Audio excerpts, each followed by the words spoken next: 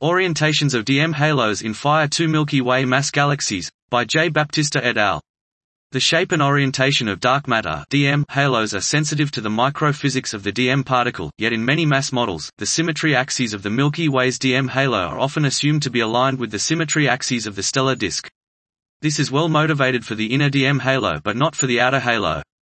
We use zoomed cosmological baryonic simulations from the LATE suite of FIRE-2 Milky Way mass galaxies to explore the evolution of the DM halo's orientation with radius and time, with or without a major merger with a Large Magellanic Cloud (LMC) analog, and when varying the DM model.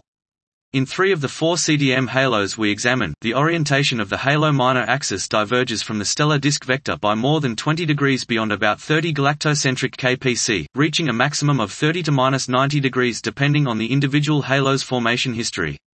In simulations using a model of self-interacting DM with sigma equals 1 cm² G1, the halo remains aligned with the stellar disk out to approximately 200–400 kpc.